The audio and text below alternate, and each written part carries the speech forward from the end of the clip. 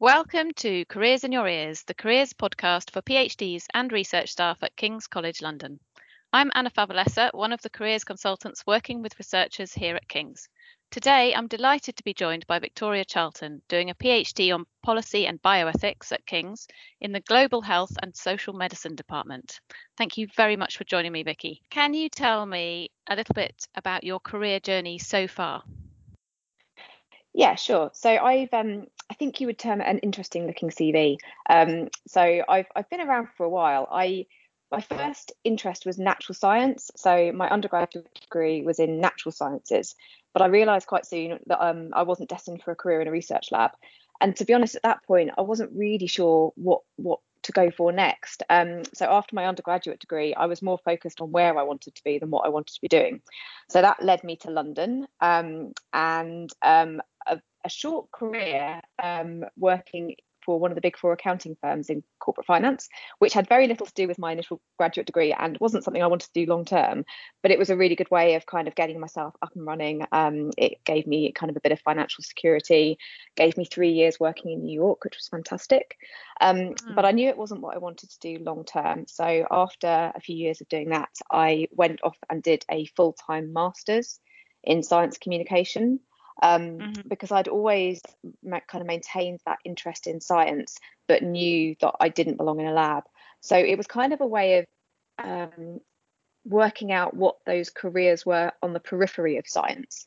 And through that degree at Imperial, which I adored, I had so much fun, I kind of discovered this little niche called science policy, which obviously in the last year, during COVID, everyone has become an expert in science policy and everyone's very much aware of what it involves. But back then it was a bit more of a niche. So I was lucky enough to find a couple of work placements working in that area, and was lucky enough to get a job working at the House of Commons for the Science and Technology Select Committee, which was just brilliant. Great experience, so much fun. I then worked for another year or so at the Academy of Medical Sciences, where I was head of policy.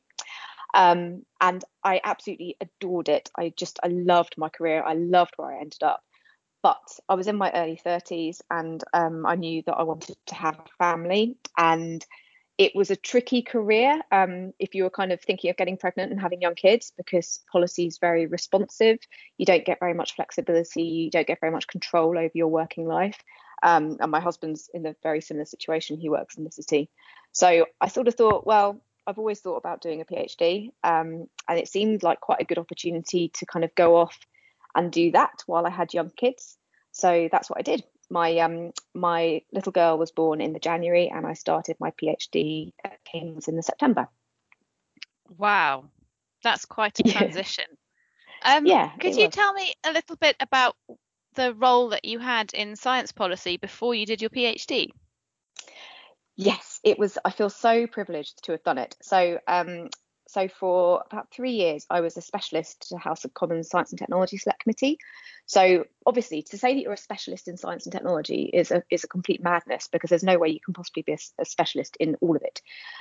So basically, my job was to kind of do a lot of research, but in a different way to how I do it now on my PhD. So Select Committee inquiries are very reliant on evidence coming in from various stakeholders who are interested in a particular committee inquiry. So one of my big inquiries was around the safety of the blood supply in the UK, and the kind of the way that we make sure that that no nasty viruses or anything get into the UK blood supply.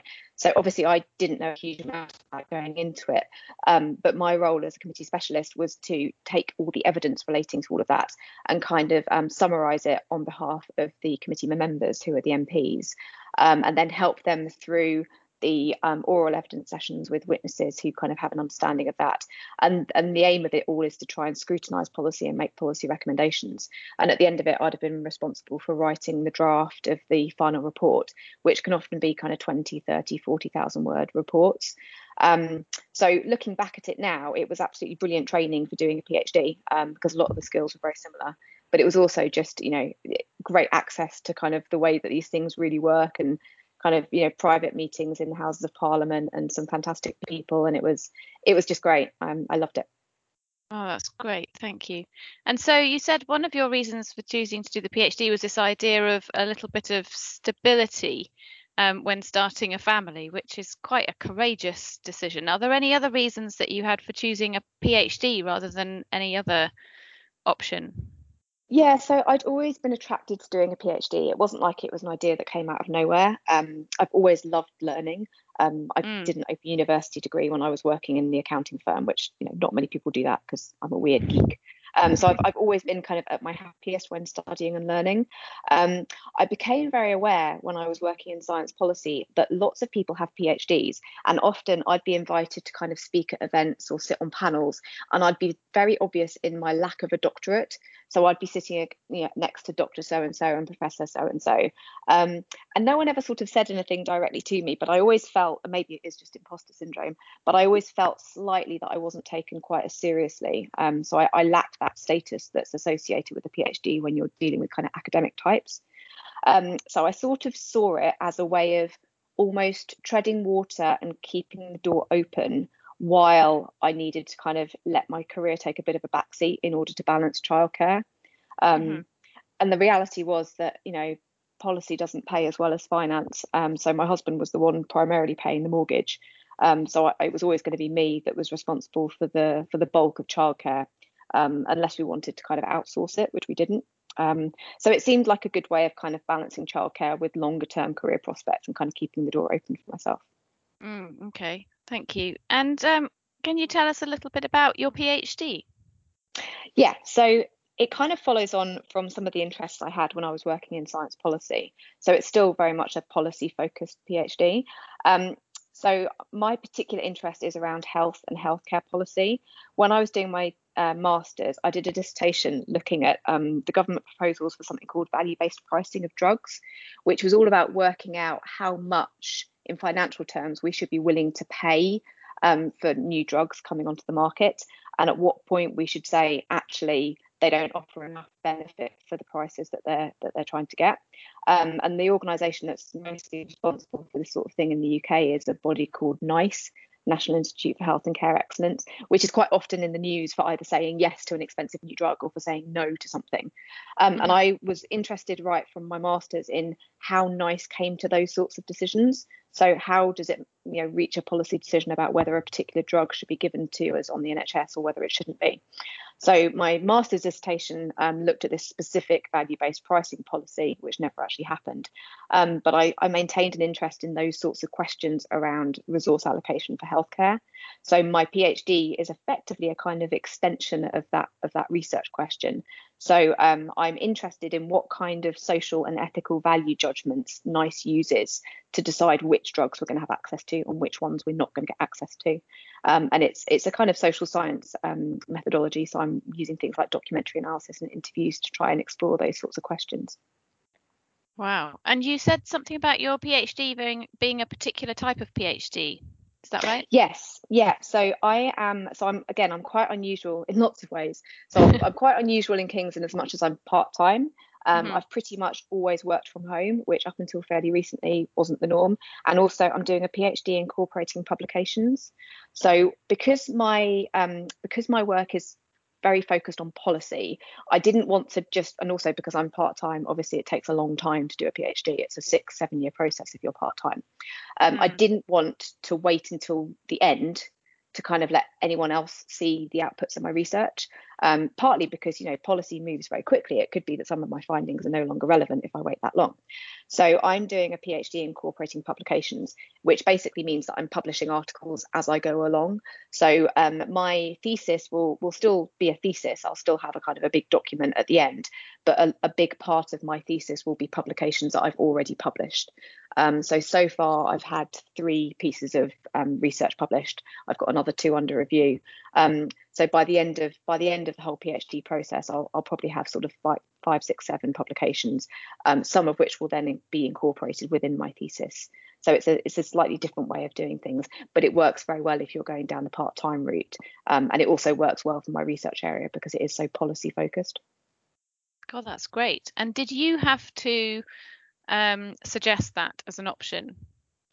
No, to be honest, even though I've been working around academia for years and I've been around lots of people who have done PhDs and have kind of been around universities, I still never really understood how it all worked. Even when I first started doing my PhD, I didn't really understand how the process worked.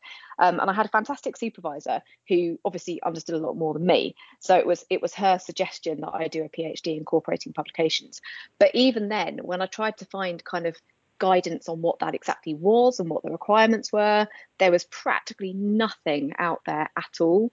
It's got slightly better now, so I think there's kind of a 2-pager produced by King's that talks about how you do a PhD via this route, but it's still really quite unusual, and there's not very much guidance out there at all. There was one other person in my department who had done it, so I used her quite a lot in terms of understanding how it all worked. Yeah, I think that's really important, isn't it? It's sort of finding the sources of information and support. Yeah, definitely. Wow, well done.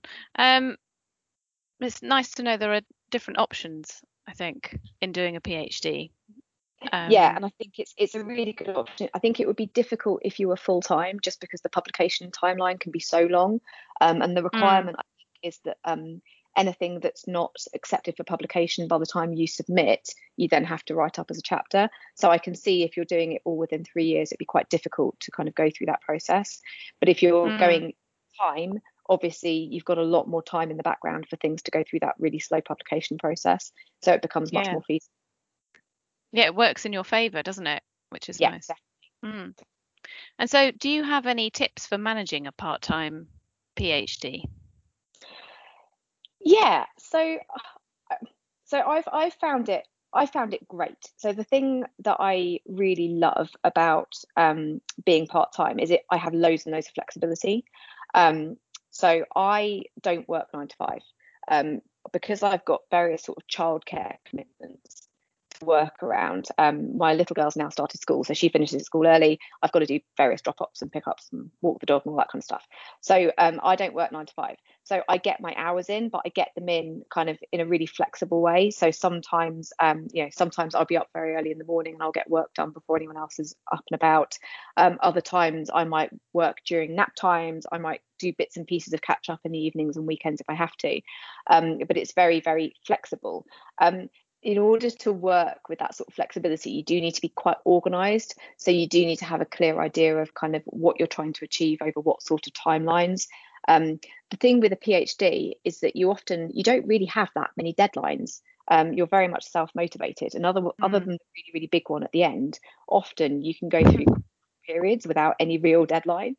So you do have to be quite disciplined about giving yourself targets and giving yourself deadlines.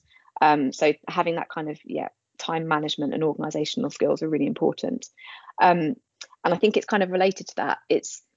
I think everyone, when they're doing a PhD, you go through kind of peaks and troughs in terms of motivation. And with a part-time PhD, you have to maintain that motivation for even longer. So by the time I complete, I think I'll be on 7 years because I had a set of maternity leave in the middle. And that's a really long time to do any project. So it's good to have little goals to keep yourself motivated. So for me, again, a great thing about incorporating publications is that they give me kind of little goals to aim for, or littler goals to aim for. So kind of incorporating those kind of milestones is really good. And it's a nice way of sort of celebrating little victories on the way. Because when you first start a part-time PhD, particularly when you've got young kids, it does sort of feel like you're never going to get to the finish line. Yeah. So I think that's really important. Yeah, that's great. So what benefits do you think your previous career and being a parent have brought to your PhD? So definitely time management, the ability to be organised and quite self-motivated. They're all things I brought from kind of previous career. I keep on being told by various people that I'm very productive compared to a lot of PhD students. And I think, again, particularly for me, because I came from working in corporate finance in New York, which was about as intense as it got during the financial crisis. So that was like really intense, crazy hours.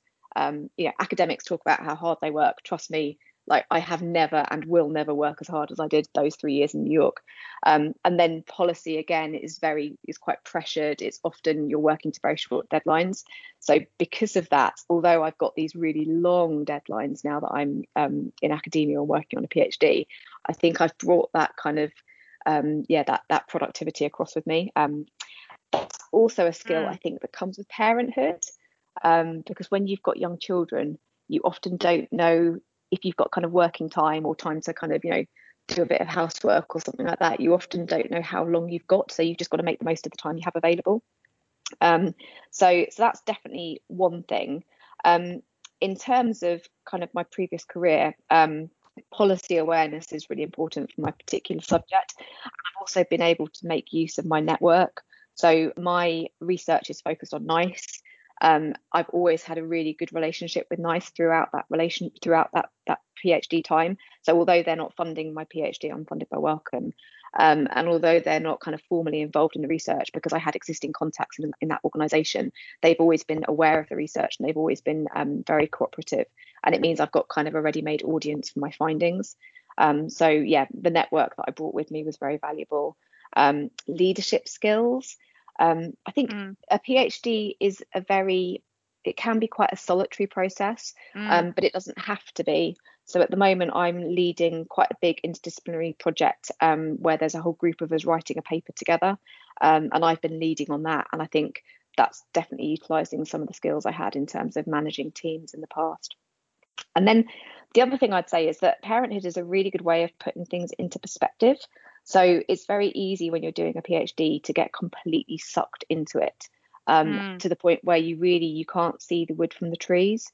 And it's easy to lose sight of your research question or even while you're doing it, what it is you're trying to find out. And parenthood, whether you like it or not, acts as a really good counterbalance to that, because every so often someone will just come and drag you out of that headspace. And it's not always that helpful, because sometimes you're actually being quite productive in your headspace and you don't necessarily want to stop for 20 minutes to go and get someone a snack. But it is a good way of kind of recentering yourself.